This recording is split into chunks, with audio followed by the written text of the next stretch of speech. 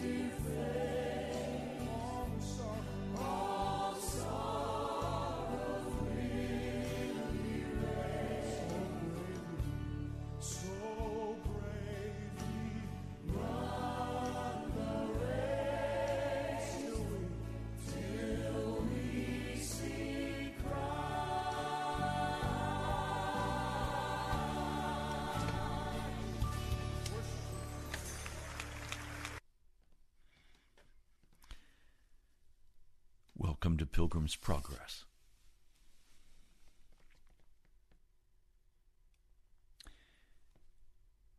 Then he said to them, suppose one of you has a friend, and he goes to him at midnight, and he says, Friend, lend me 3 loaves of bread, because a friend of mine on a journey has come to me, and I have nothing to set before him. And the one inside answers, Don't bother me. The door's already locked. My children are in bed with me. I can't get up and give you anything. Literally in the Greek, stop it. Don't bother me. But this man, in his persistence, wakes the whole neighborhood. He is shameless as he asks for 3 loaves of bread.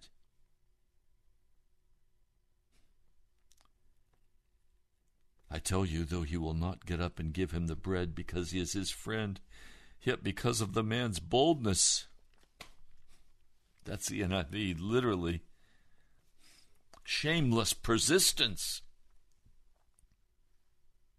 Because of his shameless persistence, he will get up and give him as much as he needs.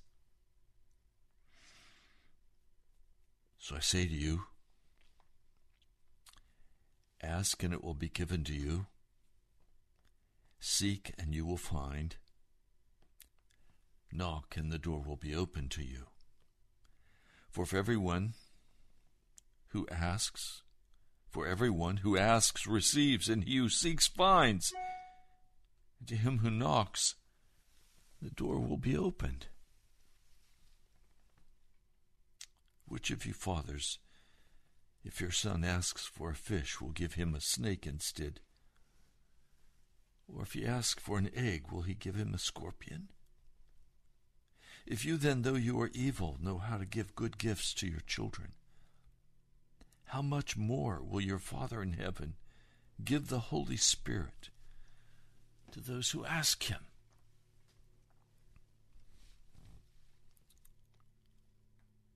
Shamelessly asking for bread, knocking on the door, asking, begging, persistent, shameless. And then Jesus says, so I say to you, ask and it will be given to you. Seek and you will find. Knock and the door will be open to you. How shamelessly are you concerned about your soul's salvation? If you're not concerned about your soul's salvation, if you are not shamelessly concerned about your soul's salvation, it's because your soul does not feel the need of being saved. I am desperately and shamelessly concerned about my eternal salvation. I cannot walk around saying, I'm saved, because then I have to ask, what am I saved from and what am I saved to? I know in this modern age, the devil has blown gently on our lives in order to cool our love for Jesus and in order to confuse us and cause us to not even be concerned about our salvation. We have believed the lie that we are saved in the midst of our sin, that we're on our way to heaven, but we're not. I have asked some people, are you sure you're saved? And one dear woman exploded in anger at me. I am not going to answer that question, Pastor. Don't ask me again if I'm saved or not. I know I'm saved. I'm a mature Christian, and she exploded. Isn't it interesting that her behavior and her words were so absolutely contrary one to the other?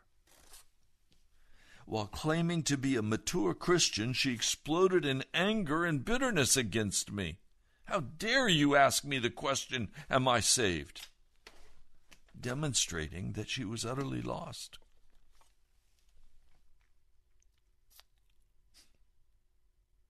I'm very concerned. I'm desperately concerned. I am shamelessly concerned about my salvation and about your salvation. And if you don't share with me in that deep, heartbroken concern, shameless concern about your salvation, it's because you don't feel the need to be saved.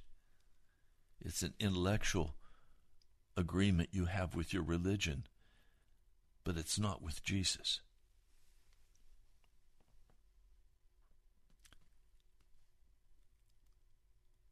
I've heard so many people in my life so shamelessly say, I'm saved. I'm on my way to heaven. Praise God, I'm okay with Jesus. He's my best friend.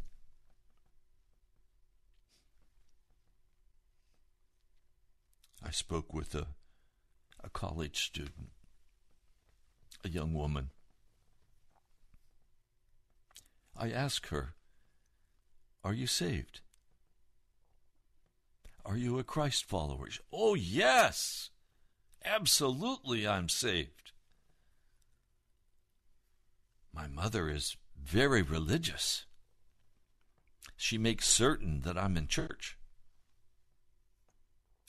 My father, not so much. But my mother, she's earnest. I said, are you earnest? Oh, yes, Pastor. A few weeks later, I happened to see her again. And she said, Pastor, my birthday is on May 1. I said, congratulations. How old will you be? She said, I'll be 21, Pastor. I said, what's so great about being 21? She said, because at 21, I can buy my own alcohol. I said, what are you going to do on your birthday? She said, I'm going to go out. I'm going to buy for the first time with my driver's license the alcohol that I love. And I am going to go with friends and I'm going to get drunk. I said to her, I thought you said you were a Christian. Oh, I'm a Christian. Pastor, there's nothing wrong with getting drunk. I said, oh, you don't know Jesus yet. You're saved in the church, but you're not saved in Jesus. Oh, I'm a Roman Catholic, and I go to confession. Oh, really? My heart trembled for her. And I find myself praying even now for this young woman. I've met so many people who say, I'm saved. But their behavior demonstrates, their attitude, their words demonstrate that they are not saved, that they are utterly lost. Oh, they're very much into church, perhaps. They have that down pat. And they give time and energy to the church, and they pay their tithe. But the love of their life is the NASCAR, or the love of their life are the professional sports, or the love of their life is collecting some foolish thing, or gourmet cooking, or some other lust of their heart that consumes them. I understand that. I could easily be consumed with outdoor sports, with kayaking and sailing and biking. I love all those things. But God has brought me into a place of grave concern. Now, I've had this periodically in my life, and I've been told so many times, Pastor, stop, relax, you're saved, believe it, stand by faith. Oh, I do. I stand by faith. But I also know what Jesus had to say. Let me read it for you. This is in the Sermon on the Mount, the 7th chapter of Matthew. Ask, and it will be given to you. Seek, and you will find. Knock, and the door will be opened to you. For everyone who asks receives, and he who seeks finds, and to him who knocks the door will be opened. Can I point something out? You have to know where the door is. Jesus is the door. You have to be positioned properly with Jesus to be able to knock. You have to be positioned with Jesus. And I recognize in my life, I'm still not feeling good about where I'm positioned with Jesus. That's why I've been talking about pride, because that blocks our way to the door. That's why I've been so vulnerable with you this week about the deep concern of my heart for both myself and for you. Which of you, if his son asks for bread, will give him a stone? Or if he asks for a fish, will give him a snake? If you then, though you are evil, know how to give good gifts to your children, how much more will your Father in heaven give good gifts to those who ask him? So in everything, do to others what you would have them do to you. This sums up the law and the prophets. Enter through the narrow gate, that is, enter through the suffering gate. For wide is the gate, and broad is the road that leads to destruction, and many enter through it.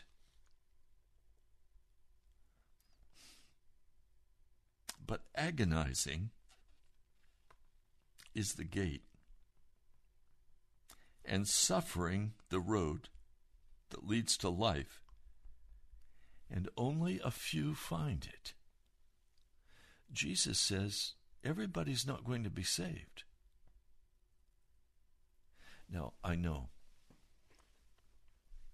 if I go by what my culture teaches me and by what the religion of the day teaches me, I should just relax. Jesus, they say, forgave all of my past, present, and future sins.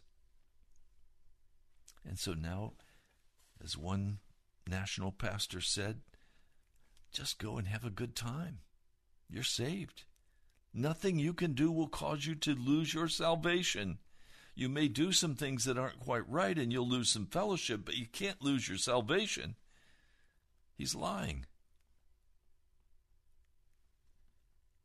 Only a few are going to find this narrow gate that you must suffer to enter through, and you must groan because it's so narrow, so small. You're going to have to groan to go through it. There's going to have to be a deep, passionate desire in your heart to enter into that narrow gate, or you will not be saved. Most in the church today are not going to enter the kingdom of heaven because they've rejected the narrow gate. They bought the lie of the Broadway path. That's why I come concerned today. And I'm going to show you other passages. I have so many to show you today. I'm desperately concerned. Watch out for false prophets. The false prophets are the ones who come and tell you things that it's an easy path and everybody can enter it. Everybody can be saved. Just go right along and know that you're saved and stand and believe you're saved and you're saved. No, you're not. Are you kidding me? It's not a personal relationship with Jesus that gives us entrance into heaven. It's doing the will of the Father.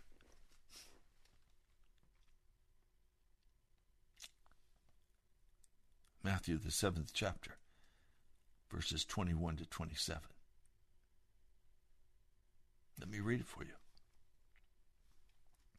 Not everyone who says to me, Lord, Lord, will enter the kingdom of heaven, but only he who does the will of my Father who is in heaven. Jesus is saying only those who do the will of the Father can enter into heaven. It's doing his will that opens the door for us, that positions us where we can knock appropriately on that door. Many will say to me on that day, Lord, Lord, did we not prophesy in your name? And in your name drive out demons and perform many miracles? He's talking here about those who claim to be prophets, those who claim to be healers, those who give a constant stream of positive messages encouraging you to just relax and trust Jesus and everything will be fine. No, it won't be. They're lying to you. And these very people who've been making their prophecies and saying, I'm a prophet of God, you better respect me. The very people who've been saying, look, I'm a miracle worker, I'm a healer. The very ones who say, I drive out demons, that is, these are the leadership people.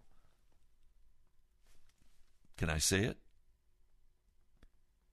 In the charismatic movement.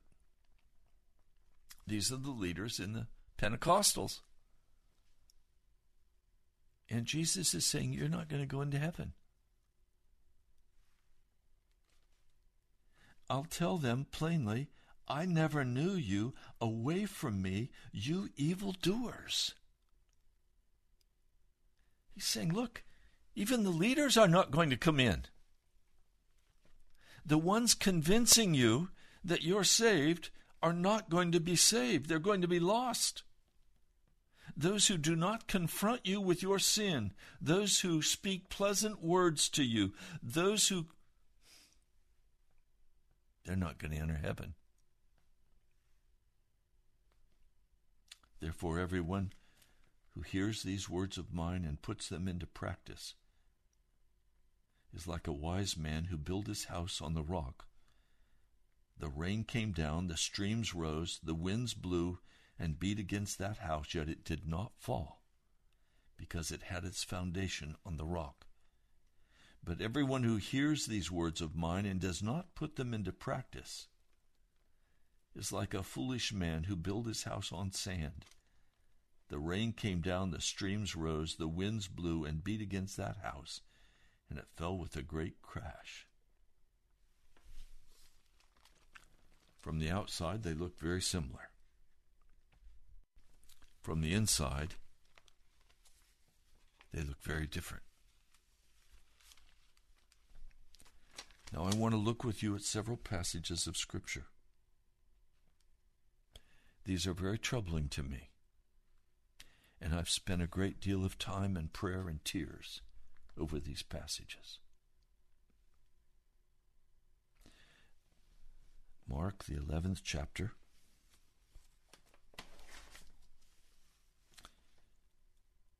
I'm going to begin reading with verse 17. Mark 11:17.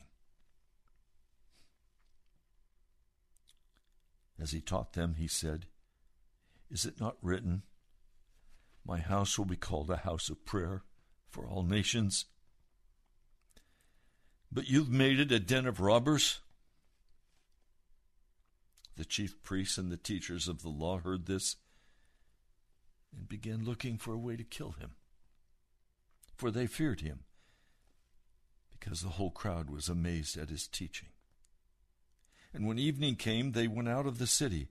And in the morning, as they went along, they saw a fig tree withered from the roots. And Peter remembered and said to Jesus, Rabbi, look, the tree you cursed has withered. Have faith in God, Jesus answered. I tell you the truth, if anyone says to this mountain, Go throw yourself into the sea, and does not doubt in his heart, but believes that what he says will happen, it will be done for him. Therefore I tell you, whatever you ask for in prayer, believe that you've received it, and it will be yours. And when you stand praying, if you hold anything against anyone, forgive him, so that your Father in heaven may forgive you your sins. Now I took this prayer, this saying, this truth to the prayer closet, and I cried out for the Lord to answer my prayer for a year. And what this passage of Scripture did to me was force me into a place of desperation, a place of shameless desperation, where I took the Psalms and I prayed them aloud and I cried out to God because I had such a great need. And after just over a year of prayer, where my prayer time had grown from 1 hour to 5, 6, 7, 8 hours a day, the Lord answered my prayer. I was finally positioned in a place where I could knock on the door and be heard.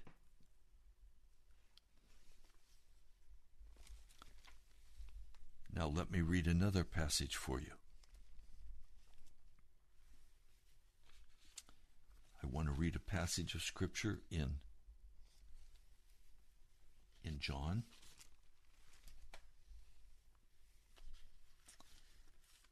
This is John 14, verse 11. Believe me when I say that I am in the Father, and the Father is in me, or at least believe on the evidence of the miracles themselves. I tell you the truth. Anyone who has faith in me will do what I have been doing. He will do even greater things than these, because I am going to the Father, and I will do whatever you ask in my name, so that the Son may bring glory to the Father. You may ask for anything in my name, and I will do it.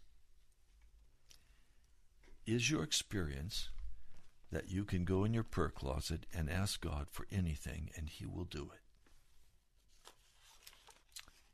I want to read another passage of Scripture for you. It's found in 1 John, the 5th chapter. I'll begin with verse 14. This is the confidence we have in approaching God, that if we ask anything according to his will, he hears us. And if we know that he hears us, whatever we ask, we know that we have what we ask of him. Do you notice again, it's a positioning. It's a positioning. This is the confidence we have in approaching God, that if we ask anything according to his will, he hears us. In other words, we have to be positioned in his will.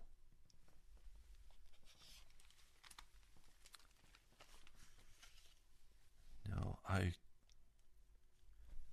hope that these things that I'm saying to you will trouble your heart. When the great move of God took place in Azusa, California, in L.A., there was a great atmosphere throughout our nation in 1910 of seeking earnestly for the Lord Jesus.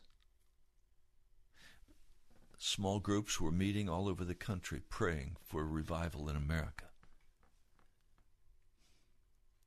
We knew as Americans at that point that we were in trouble. And there arose a great cry. The holiness movement really was birthed out of this great cry that was taking place in America to be righteous, to be holy, to find Jesus. What this dear and wonderful brother William Seymour did was believe that if he went before the Lord and cried out to him, he would send the Holy Spirit with the signs of tongue speaking. Now, what did William Seymour believe? He believed that he was saved by faith through the blood of Jesus Christ. He believed that he was made righteous by faith. He believed that he was not committing any known sin. The whole basis of the Wesleyan movement and then the holiness movement was a total abandonment to God, a total giving over of self, surrendering everything in reality to Jesus, giving oneself without reservation, totally to Jesus. And that's when Jesus came in that hyper hot atmosphere of prayer, of people saying, I don't have enough of Jesus, laying aside everything else. William Seymour came to pastor a church in L.A. After one sermon. They locked him out of the church. And now he had no money, he had no employment. What should he do? He had no credit cards. He had no sponsors. He prayed. And other people came and joined together with him, and they too prayed. There were many poor. We're going to see that. We're seeing it just beginning, but we're going to see a great number of desperately poor people in America who are not going to get 3 square meals a day. They're going to be lucky. They're going to be blessed if they have 1 meal a day. Out of that arose a great cry for God and for holiness and for righteousness. And out of that desperate hunger for God as they prayed day after day, night after night. I mean, do you realize if I were to invite people to come and pray every night of the week, barely anyone would come. Why? Well, we're too busy making money, living our lives. That's why God has us on lockdown. He's locked the church down. But from all appearances, we're making it through without crying out to God. And so he's going to have to take all of our money. He's going to have to crash the economy of America. And at some point, he's going to do that. Because the only way he can get at the heart of America is to take our money. That's a shameful thing to have to say.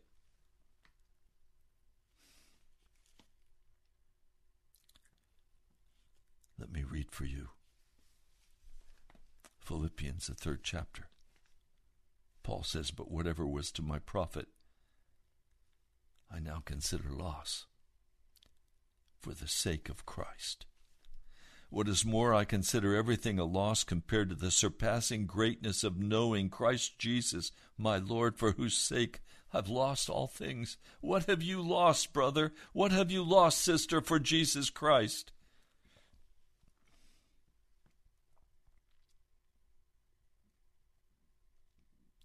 I consider what I've lost as rubbish for the sake of knowing Christ Jesus.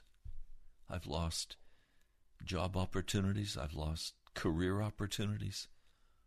I've lost thousands and thousands of dollars. I've lost friendships. I've lost family members. I have paid such a price to follow Jesus and be able to be here and speak to you this way. I'm not speaking out of intellect. I'm speaking out of what's happened in my life.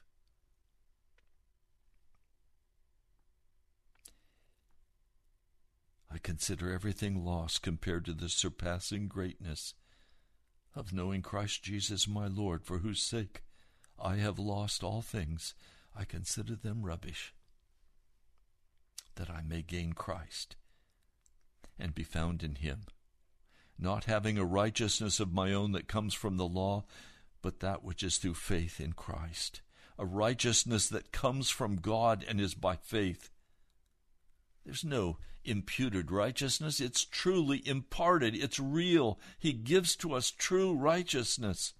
Verse 10, I want to know Christ. Well, Paul, don't you already know Christ? Well, yes, but not enough. I want more. I want the power of his resurrection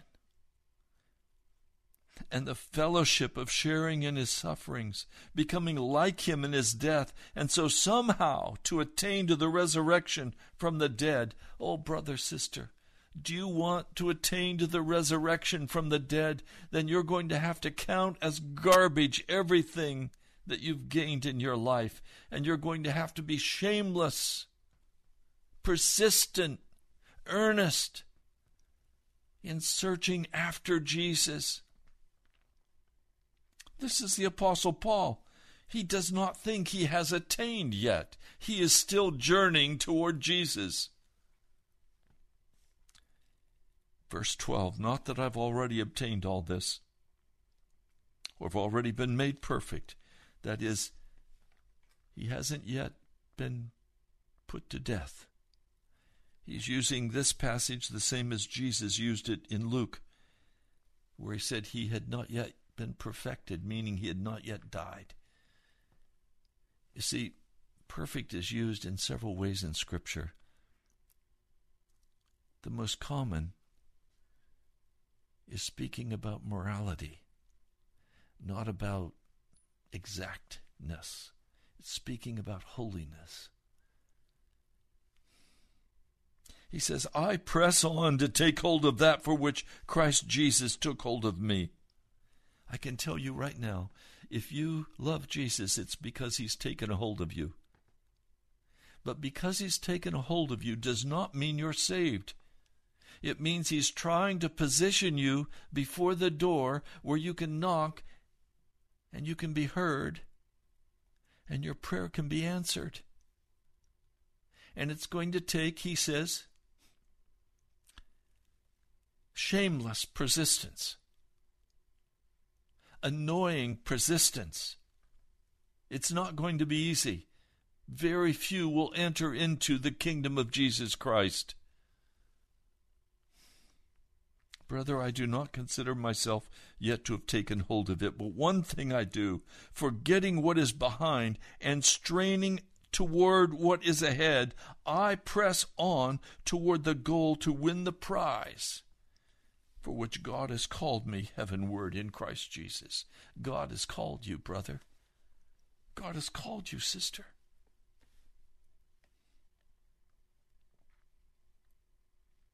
All of us who are mature should take such a view of things. Verse 15.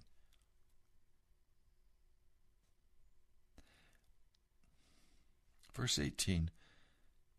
For as often told you before, and now say even with tears, with wailing, many live as enemies of the cross of Christ. That is, many who are in the church live as enemies of the cross of Christ Jesus. Their destiny is destruction. Their God is their stomach. Their glory is in their shame.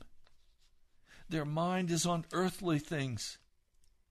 But our citizenship is in heaven, and we eagerly await a Savior from there, the Lord Jesus Christ, who by the power that enabled him to bring everything under his control will transform our lowly bodies so that they will be like his glorious body.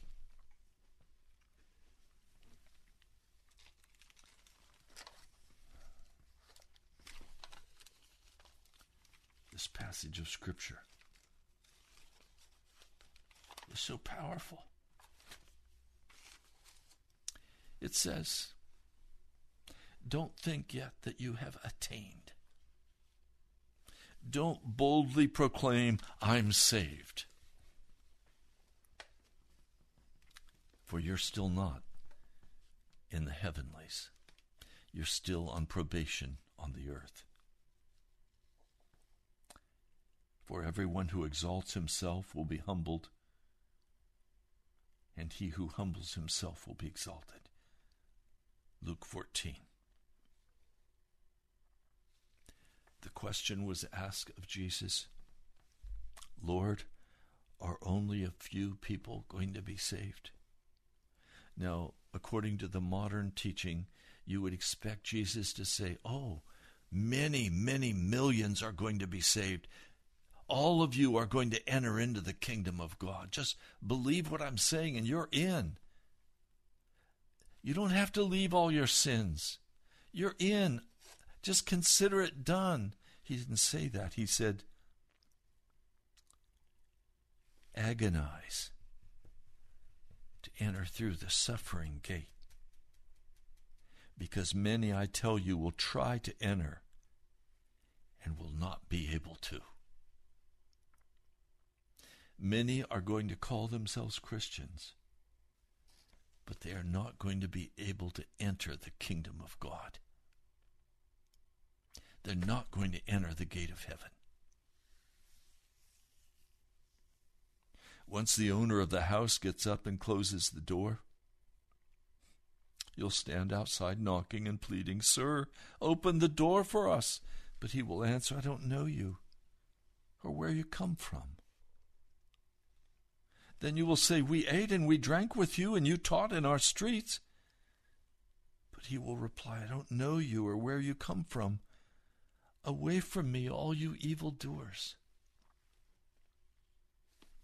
A friend of mine that I sat and prayed with yesterday said, Pastor, you've had a blind spot in your life. Shall I tell you? I said, absolutely, please tell me. He said, you think you've had this special deal with God, and you're just going to listen to him, and you're not going to listen to the counsel of the brethren. And I had to reply, I was so hurt by the brethren so many times to confess I gave up on them. And you're right. And I've made very serious mistakes in my life because of the pride that would not allow me to listen to a brother or a sister. Because I said, I hear from God. I'm not going to listen. I'm going to do what the Lord tells me to do. And of course, I'm right. I should do what the Lord tells me to do. But it should be checked with the brethren and sisters. I'm not the have-all and be-all. I'm not the fount of wisdom. Are you kidding me? I'm nobody. I need my brothers and my sisters to pray with me and to counsel with me and to talk with me. And I find that I'm not the only one with that problem. I find that many, in the pride of their heart, say, I know what God wants me to do, and I'm going to do it no matter what you think. And I've seen train wreck after train wreck with people who take that posture.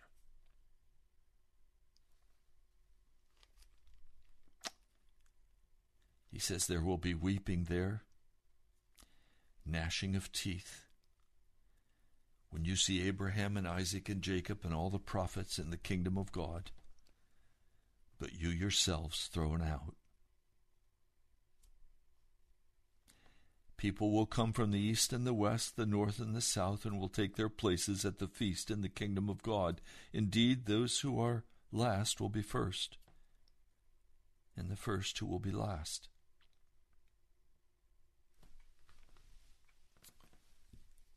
I am desperately concerned about my salvation, and I am desperately concerned about your salvation. We have fooled ourselves in America with our casual religion, our comfortable churches.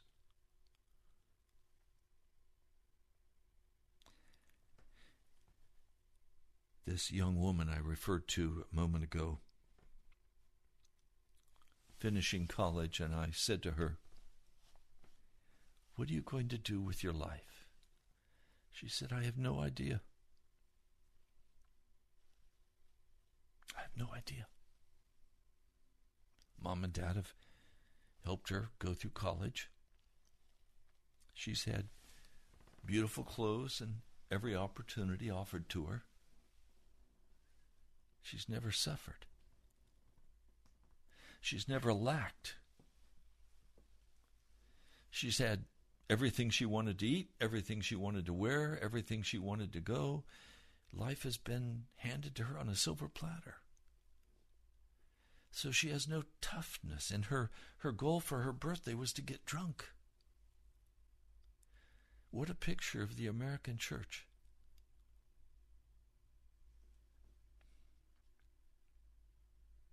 We're driven to pray when we face such severe circumstances that if we don't pray, we'll die. And some of you, you're faced with that circumstance, and all you would say is, whatever God wants is fine with me. That's like Eli. God brings judgments. God speaks through Samuel and through another prophet and said, "I'm going to bring judgment on you because you will not rebuke your sons. I'm going to put your sons to death." And all Eli could say is, "The Lord is good. Whatever he wants is okay with me." And so he ends up dying by breaking his neck, falling off the chair. He's fat. He tips over backwards when he hears the ark has been taken. And Shiloh is emptied. They no longer meet at the place of meeting. And for the next 20 years or so, there is no sanctuary and no ark and no services being held. King Saul comes as king. It's not until David comes that he brings the ark, sets up a tent of meeting, begins to praise God, begins the worship.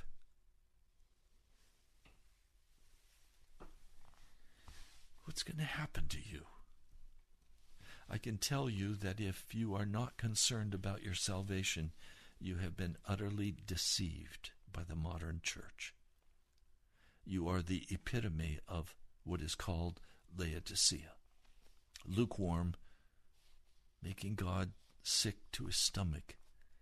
It's time to repent. It's time to be shamelessly concerned about not just your salvation, but your family's salvation, your brothers, your sisters, the church, the American church. I am desperately concerned about all of us, for we have lived in a place where the devil could come and blow gently upon our lives and cool us down and steal the hot fervor for Jesus from our hearts and our lives. Many of you have never won a person to Jesus Christ, not truly won them.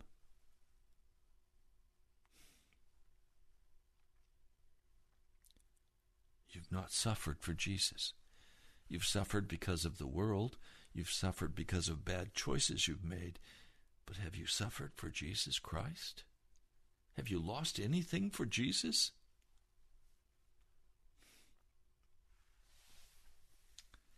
Well, you've been listening to Pilgrim's Progress. I'm Ray Greenley.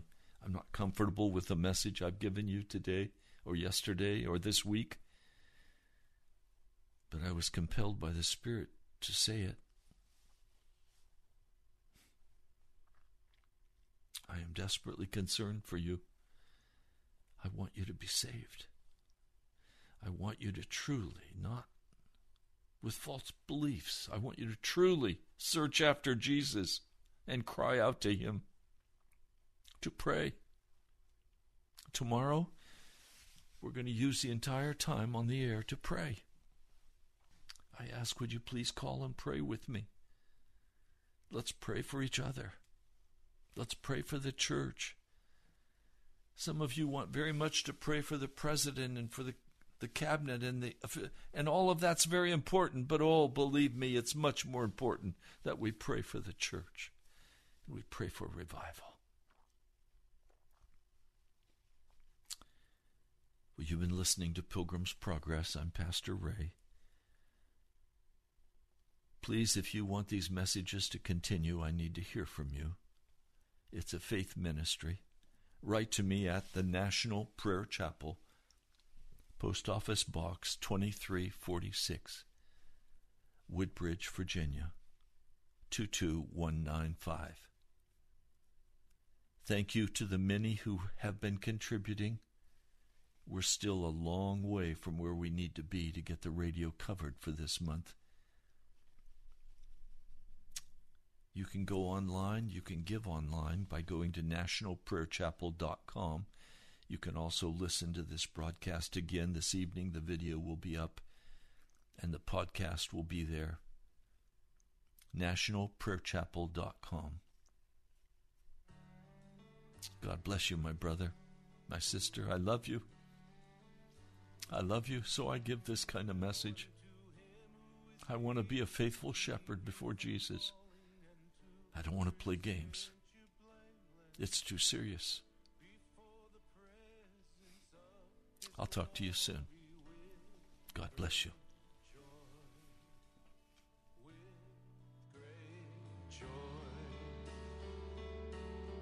Now unto him who is able to keep you from falling and to present you blameless before the presence of his glory.